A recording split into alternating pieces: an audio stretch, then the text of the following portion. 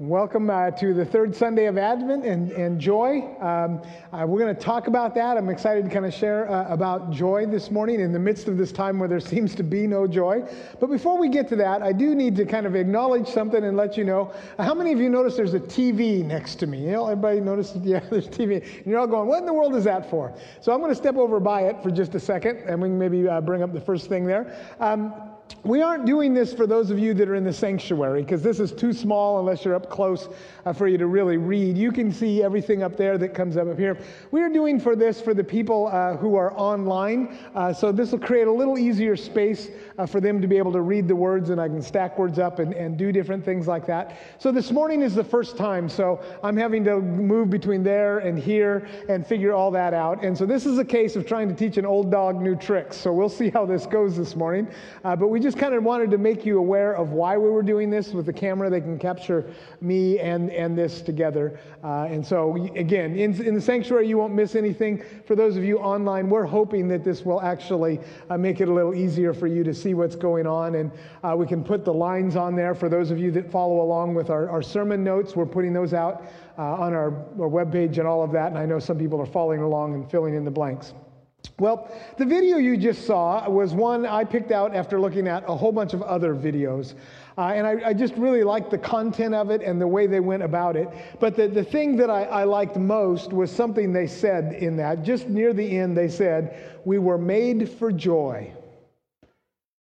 We were made for joy. Now, I've been to school a lot, and I've thought about joy, and I've done all of that, but I'd never heard anybody quite say it like that, and it really struck me when I read that. We were made for joy, and my heart went, that is right. We were built for joy. If you look at the creation story, a part of the creation story is that they're in this Garden of Eden and they have transparent relationship with God and with one another, and there is joy in the midst of that. We were designed to exist in joy, and yet we don't very much. In fact, joy is a word that isn't used very much unless you're referring to the girl down the street, you know? It's just, it doesn't come up. We'll talk about happiness, you know, we'll talk about fun, we'll talk about excitement, all those sorts of things, but we don't use the word joy. And I think a part of the problem is we in some ways confuse those things. We confuse happiness and fun and excitement with joy. Joy is just kind of a religious way of saying that. But it's not. Joy is so much more than that.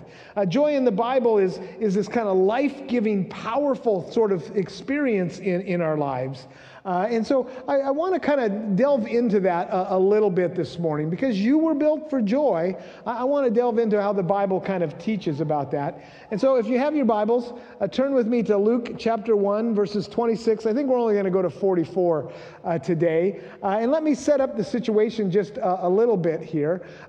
What's happening is they're about to announce the birth of Jesus. And this is where the angel comes to Jesus, comes to Mary to talk about the birth that's coming. And before this has been a time where Zechariah was in the temple, and he was serving in the temple, and an angel of the Lord appeared to him and said, "Hey, Zechariah, your wife, who is very old, way past when she should have children, she's going to have a baby." They had no children at that point. And by the way, he is going to be the precursor to the Messiah. And Zechariah, being the thoughtful kind, said, "Well, I don't know, prove it." Well, that didn't go very well with the angel, so he said, "Great, I can prove this to you. You can't talk until the baby comes." Which, if that had happened to me, that would be pure torture for me. So that happened to him. And now we're picking it up in another place in the story where the angel is actually going to come to Mary. So they're beginning the birth announcements, right? Any of you ever send out birth announcements? They kind of did that when my age. Nowadays they have like gender reveal parties. But this is the birth announcement. I want to read this to you, and I want you to just kind of listen. Let the words flow over you. Remember, Scripture was read to people before people actually read it. It wasn't until the printing press came along that people could actually have a copy themselves. And so let the images turn on your imagination as you hear this story. Beginning verse 26. In the 6th month of Elizabeth's pregnancy, God sent the angel Gabriel to Nazareth. He's getting the first string here. It's Gabriel that's coming. A town in Galilee, to a virgin pledged to be married to a man named Joseph, a descendant of David. The virgin's name was Mary. The angel went to her and said, "Greetings, you who are highly favored, the Lord is with you." And you can imagine her kind of going, what? Who's he talking to here? I'm just a peasant girl, okay? Mary was greatly troubled at his words and wondered what kind of greeting this might be. But the angel said to her, "Do not be afraid, Mary. You have found favor with God. You will conceive and give birth to a son, and you will call him Jesus. He will be great, and he will be called the Son of the Most High. The Lord God will give him the throne of his father David, and he will reign over Jacob's descendants forever. His kingdom will never end." "How will this be?" Mary asked the angel, "since I am a virgin?" The angel answered, "The Holy Spirit will come to you, and the power of the Most High will overshadow you. So the Holy One born to you will be called the Son of God. Even Elizabeth, your relative, is going to have a child in her old age, and she who was said to be unable to conceive is in her 6th month. For no word from God will ever fail." I like that. For no word from God will ever fail. "I am the Lord's servant," Mary answered. "May your word to me be fulfilled." Then the angel left her. At that time, Mary got up and hurried down to the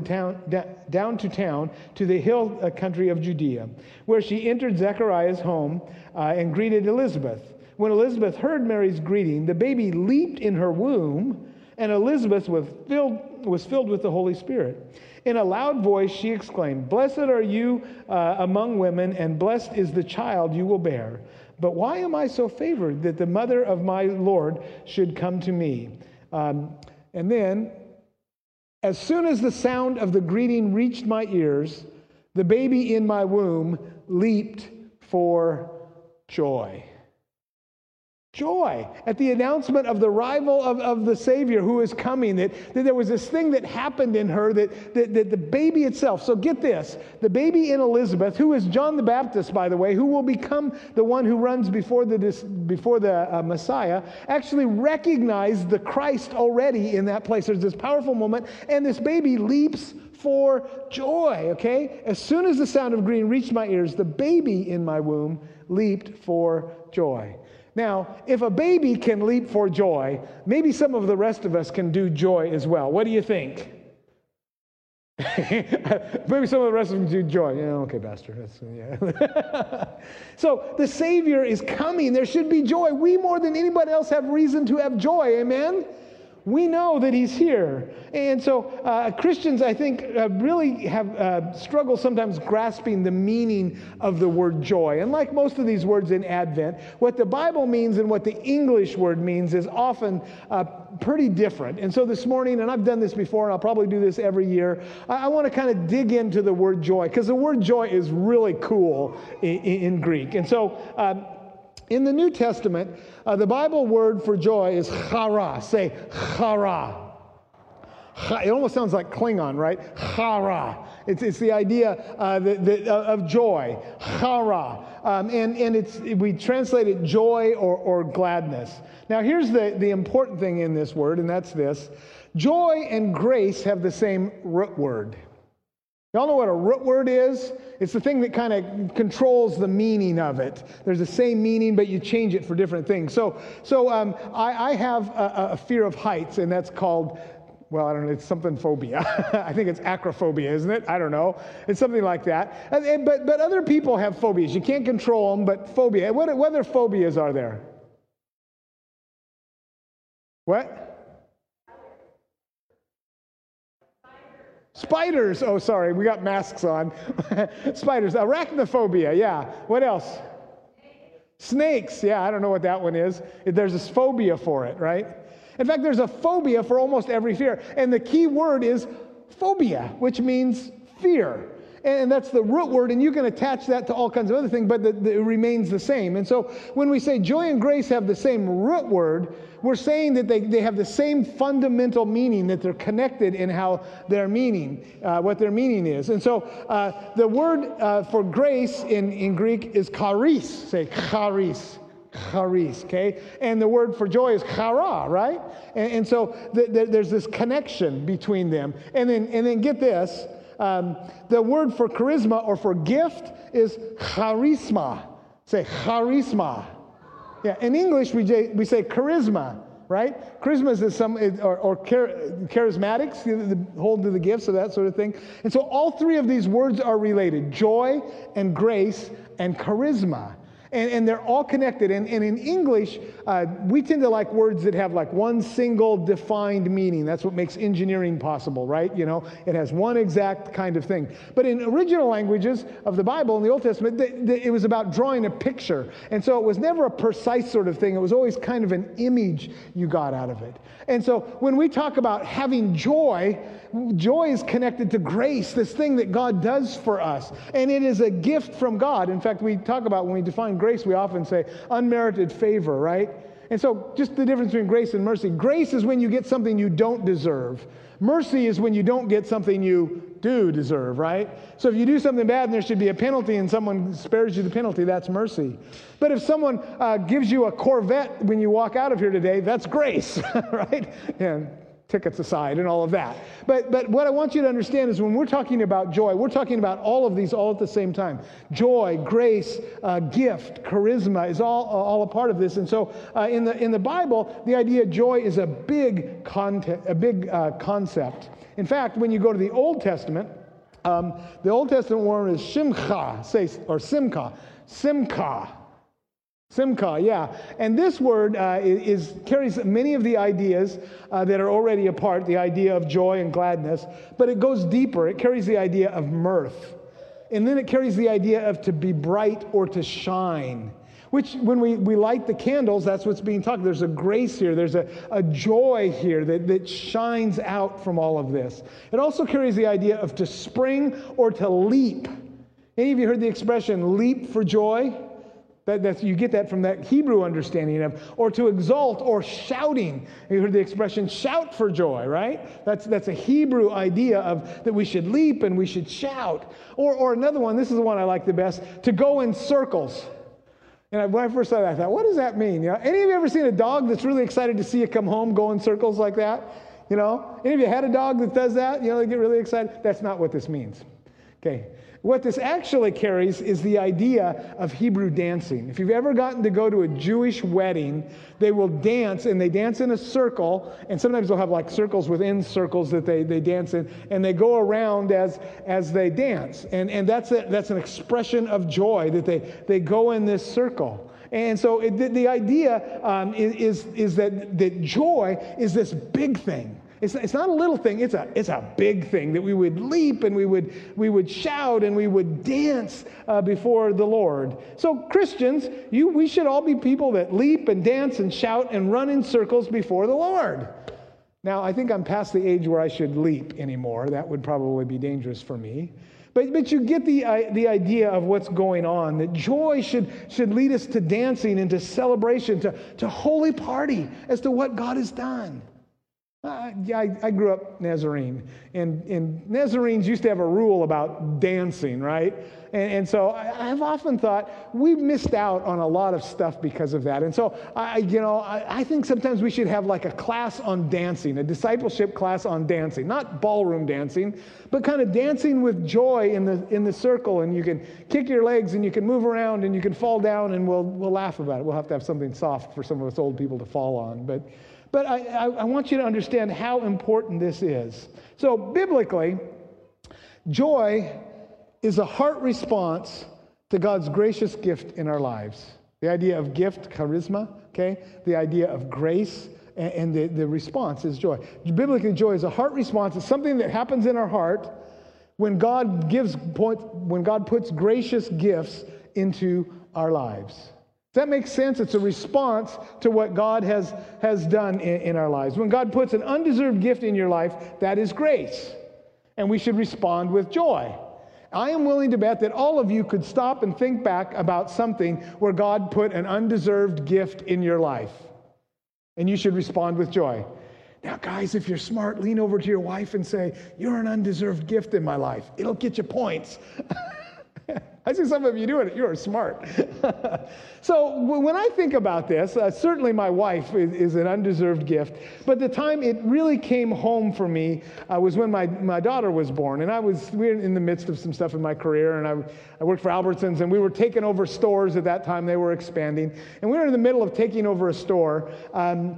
that we had bought from another company. And what you do is you kind of behead the management and then you hire people back. And I was part of the management team that came in. And this was a really difficult one. We'd done them before, but this one was hard. And so I wasn't enjoying my job, and I didn't like the people I were working with. They were determined that we weren't doing it right, and they were kind of sabotaging things, and they were angry, and I wasn't really happy with my career. The Lord was in the process of moving me back into ministry, and he was on me about that. And so there just wasn't very much happiness in my life. In fact, I don't really believe it, but my wife would characterize me during this time as grouchy. Whatever that means, okay? And then in the midst of all of that and all of that frustration, my daughter was born. And this amazing thing happened. I was in there when she was born, where this instant love and instant joy that happens. And all of a sudden I realized I'd do anything to protect her. I would do anything to help her flourish, that I would give my life for her. And so there's this thing I'd not really experienced in that kind of sense ever before in my life. And it changed my perspective on everything. Now when I went to work to that same awful job with that same boss and that same struggle and all of those employees, all of a sudden I had joy. It was a completely different experience. All of a sudden I'm enjoying stuff, not because my circumstances changed, but because God had graciously birthed into my life something that I responded to with joy. Something deeper than happiness. You know, it used to be that happiness was when it was time to go home. Yay, you know. Okay? Now, all of you have had jobs like that at some point in your life, you know. But now happiness was something that I carried with me because of the joy. In fact, all of a sudden, I loved coming home when it used to be that I loved leaving work. You understand there's a difference between love leaving work and loving coming home.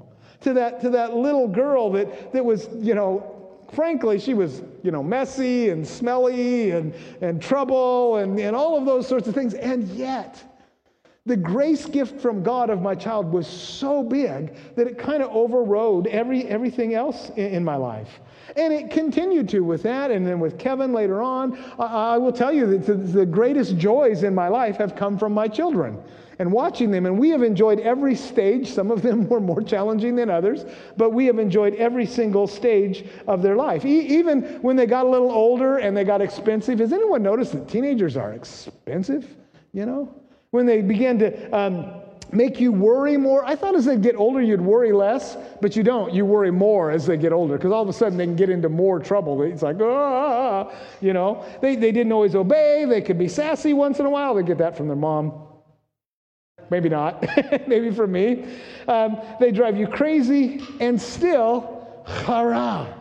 Say, chara. When you think of your children, I hope you think of chara. The greatest gift ever was chara. And now, you know what I've discovered just recently?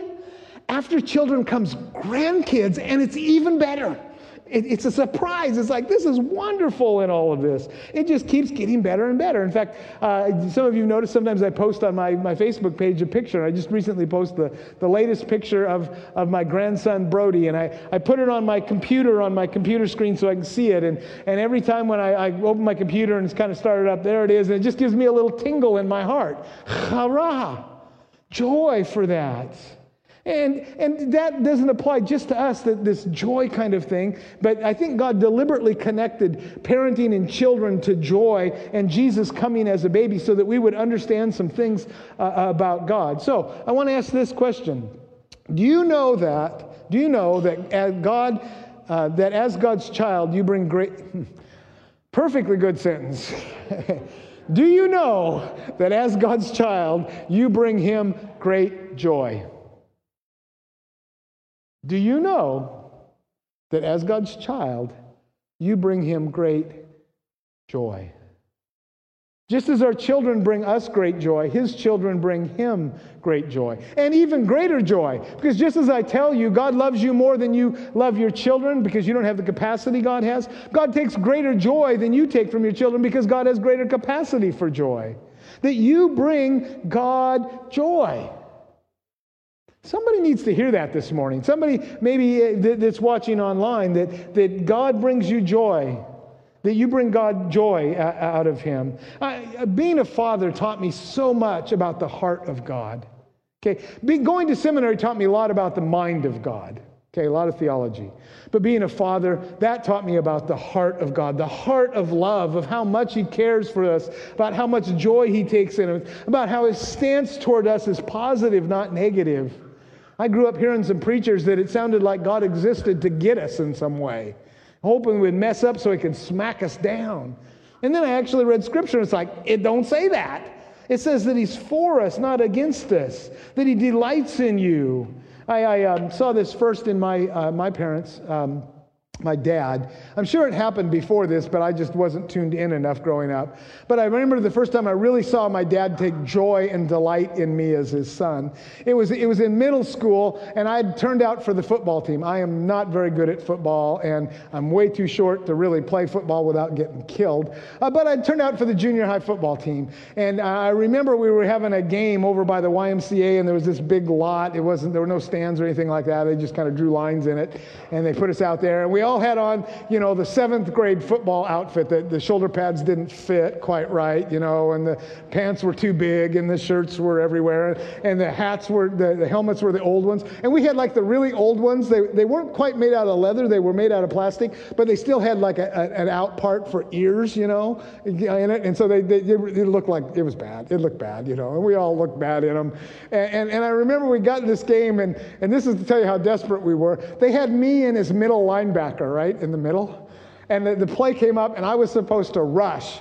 And amazing, when the play, it opened up, and there's a hole to the quarterback, and I'm like, boom, as fast as I can go. And just as I'm about to get the quarterback, he hands it off, right? And so I kind of miss, and I go back around. And I decided I'm going to chase this dude down because now I'm mad. I've been embarrassed by this. And this guy takes off, and a hole opens up, and he goes through there, and he's running, and I'm running, and he's running, and I'm running. And finally I caught up to him, and I got him. I was the last thing to stop, and he went down. And everybody cheers, I'm like, it's a Super Bowl moment for me. Hey, by the way, this is the high point of my athletic career. So you need to look a little more engaged here, okay? I got up, and I turned around, and I looked, and I caught my dad in mid-cheer. He had jumped up in the air, and he weighed more than me. Jump up there, I caught him literally with his legs up in the air, and like this going, yeah, that's my boy, And I could see the joy on his face. I could see the pride. I could see what was going on, the delight he was taking in his son. And honestly, God's capacity to take delight in you is greater than my dad's capacity. And that moment is always in my mind. We just get so caught up in the midst of all of this stuff. And I think that's because we get focused on the things around us rather than the grace gifts from God. And so here's something I know about this. Happiness is situational. Joy is spiritual. Happiness is situational. What's going on in your life. You walk out for Christmas and your spouse has gotten you a new car for Christmas. Happiness, right? A few years later, it's broken down on the road. No more happiness, It's situational.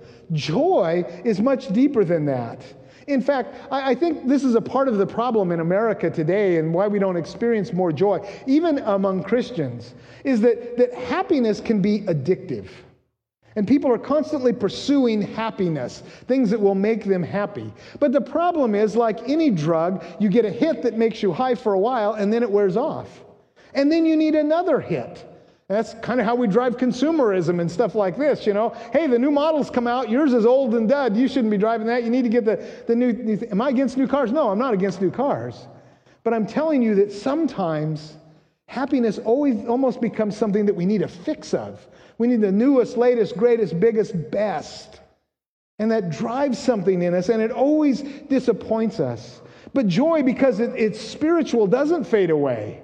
It endures through all this. Most of the things, in fact, that bring us joy are not things. Most of the things that bring us joy are people, our kids, our family, our spouse, our relationship with others, because ultimately relationships are spiritual. And that's why joy is a part of that. In fact, neither happiness nor pleasure can create joy, but joy often creates happiness and pleasure. Let me say that again. Neither happiness nor pleasure create joy. New things will never create joy. But if you have joy, it will often create both happiness and pleasure. In fact, joy is listed as one of the fruits of the Spirit in Galatians. It's a part of the Spirit's working in us that we would bear this fruit of joy. And so here's what I think about how this works. Pleasure and happiness are fragile, but joy is nearly indestructible. Pleasure and happiness, the circumstances are dependent upon them. They're transitory. It comes and it goes. But joy is bigger than our circumstances, way bigger than our circumstances. I was looking through Scripture for kind of examples of this, and there's several, but the one that really caught my eye is found in Acts chapter 5. And it's about Peter and the apostles who have been preaching when they were told not to preach. And so the leaders of the time, political leaders, are after them, and they have them arrested, and they've told them to go beat these guys, give them a whipping, basically. Now, you have to understand something about this. This is early on in Paul's preaching career. And so he could have gotten out of the whipping because he was a Roman citizen. In fact, you see a little more maturity later on in his life when they want to do a whipping. He says, by the way, I'm a Roman citizen. He decides not to tell them before. But he decided not to tell them. He was going to tell them afterwards that he was a Roman citizen, right? Which would scare them to death. And that's all kind of interesting stuff. But I think what is really interesting is at the end of the story, after he's taking a beating for Christ, and this was no small thing. These were horrible kinds of beatings that they take. It says that they left rejoicing. That blows me away. I'm telling you, if the government grabbed me off of the streets and took me to some deep, dark prison somewhere and beat the tar out of me, and then they released me, rejoicing would not be the first thing on my mind. I might be thinking, lawyer, right? And so no matter what, even a beating from a Roman couldn't beat the joy out of him.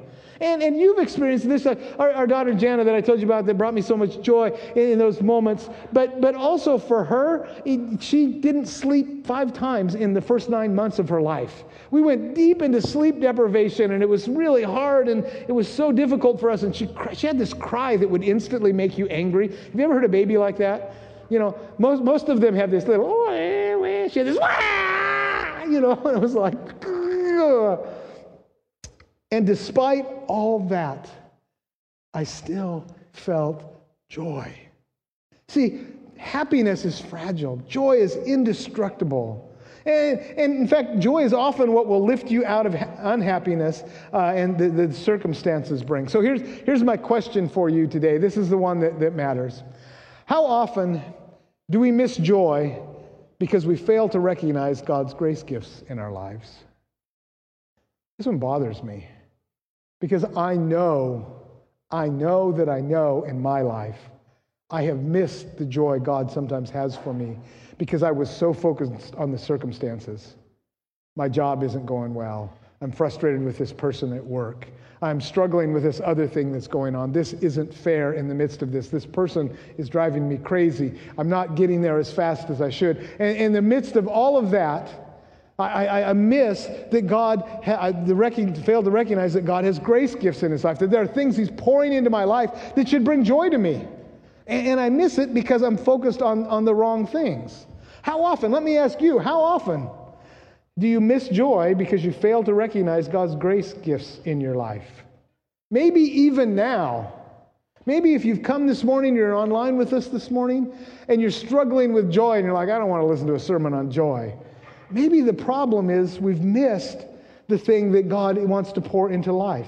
We get so focused on bad things happening around us that we don't see the good things God is doing in us. We get this Chicken Little process kind of, the sky is falling, the sky is falling.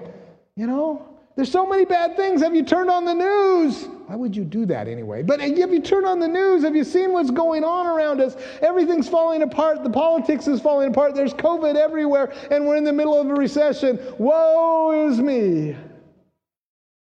I just love the timing of Christmas this year. Right in the midst of all of that, a Savior who is Christ the Lord has been born to you. That's the really important thing in all of this. And I have accountability partners over the years, and we have questions. And one of the questions that we ask each other is, have you let any person or circumstance rob you of your joy? Have you let any person or circumstance rob you of your joy? And I will tell you just frankly that that's the question we trip over probably more than anyone. Every week we'd kind of have to go, yes, there was someone that this happened, or there was this circumstance, and yes, it kind of robbed me of my joy, and I got upset, and I was struggling with all of that. Let me ask you, have you let any person or circumstance rob you of your joy recently? Or in the last several months, or since COVID started? I have. COVID's robbed me of my joy. Sometimes I feel like COVID has robbed me of my job. But God gave something bigger than that. He gave the Savior of the world. It'll never be the same again. And this year, I think lots of people have lost their joy, even in the church. Amen? Amen? Well, here's what I also think. It's time to take it back. It's time to rejoice as followers of Jesus, not because our circumstances are good. Our circumstances aren't as bad as Paul's. None of you have been beaten today for being a follower of Jesus, have you? You know? But we should have joy. In fact, joy is what is attractive to the world. We should overflow with it. They should say those crazy Christians, they have joy no matter what. And so I want to read to you some scriptures this morning that talk about joy. And I want you to let these into your soul. The first one is Philippians. Rejoice in the Lord always. And again I say, rejoice. Yeah. Rejoice in the Lord always. And again I say rejoice. And this is one where early on in my life when I read this, I go, yeah, well, what do you know? My life really stinks right now. And then I went to school and I found out that when Paul wrote Philippians, you know where he was? He was in jail. He was in prison. In fact, and his prison didn't look anything like our prisons today. Our prisons, if you'd see pictures, I hope none of you have had personal experience, but if you see a picture of them, they're like stainless steel and they're all clean in there, and you got a nice little bed right there, and you got a sink and all that, and they get you out. They take you out so you can get a little exercise, and you get to go to lunch, and you get to go to dinner and breakfast and all of those sorts of things. You know what a prison was like in Paul's time? It was a hole in the ground they literally dropped you into. And there were no facilities, so you can guess what it smelled like and what it was like in there. And they would leave you in there for extended periods of time. And very often, if someone didn't bring you food, you didn't eat. Rejoice in the Lord always. And again, in case you didn't hear it before, I say again, rejoice. But the fruit of the Spirit is love, joy, peace, long-suffering, that's a hard one, gentleness, goodness, faith. The spiritual part, that literally this is God working in you. Then our mouth was filled with laughter and our tongue with joyful shouting. Joy and shouting again. Then they said among the nations, the Lord has done great things for them.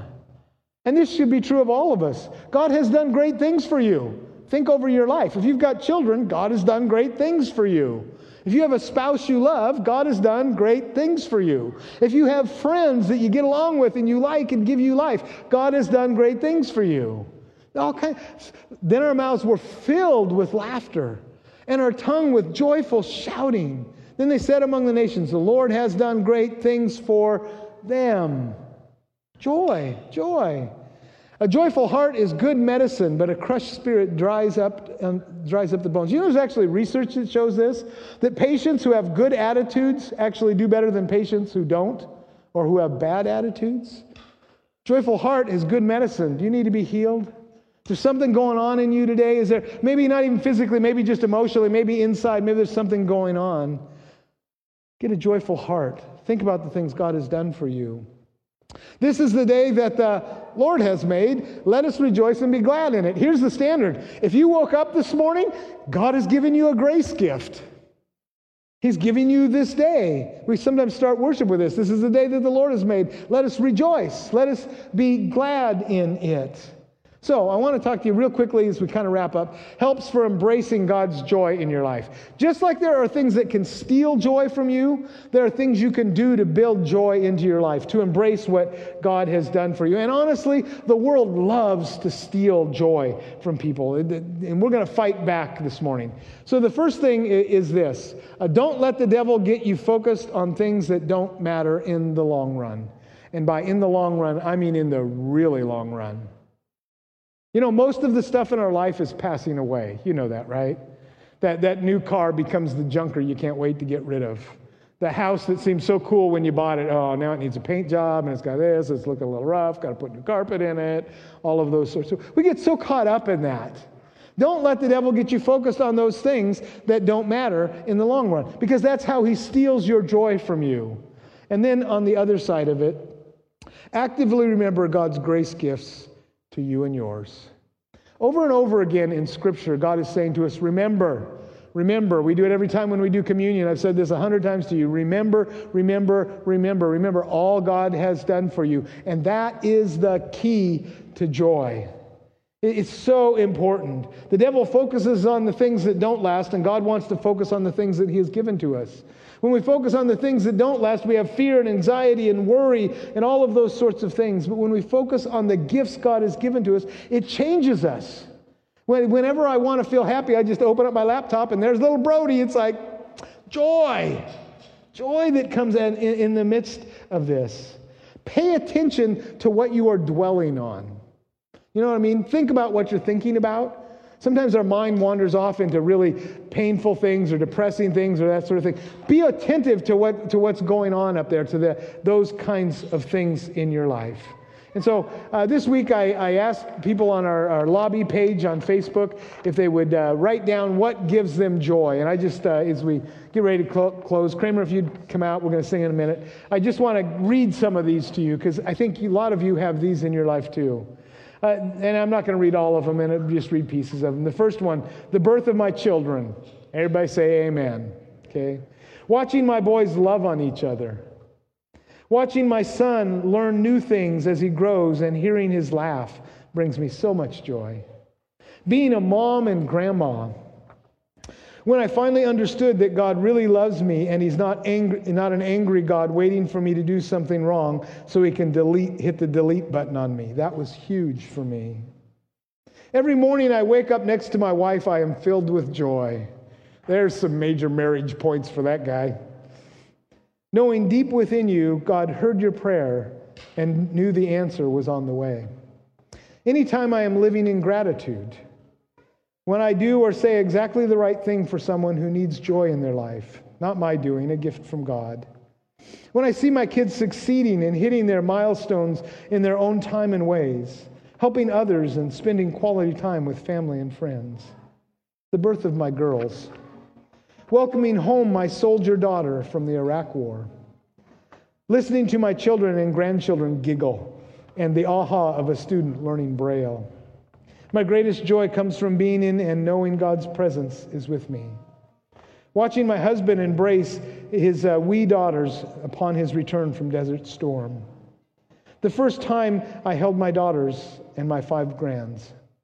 Watching my kids grow up and be kind and caring to adults. When I'm reading my Bible and the Holy Spirit lets me in on a little secret. Amazing. When the children play, learn, and bond with each other. Marrying my husband at church. That was an amazing time, and so is he. More marriage points.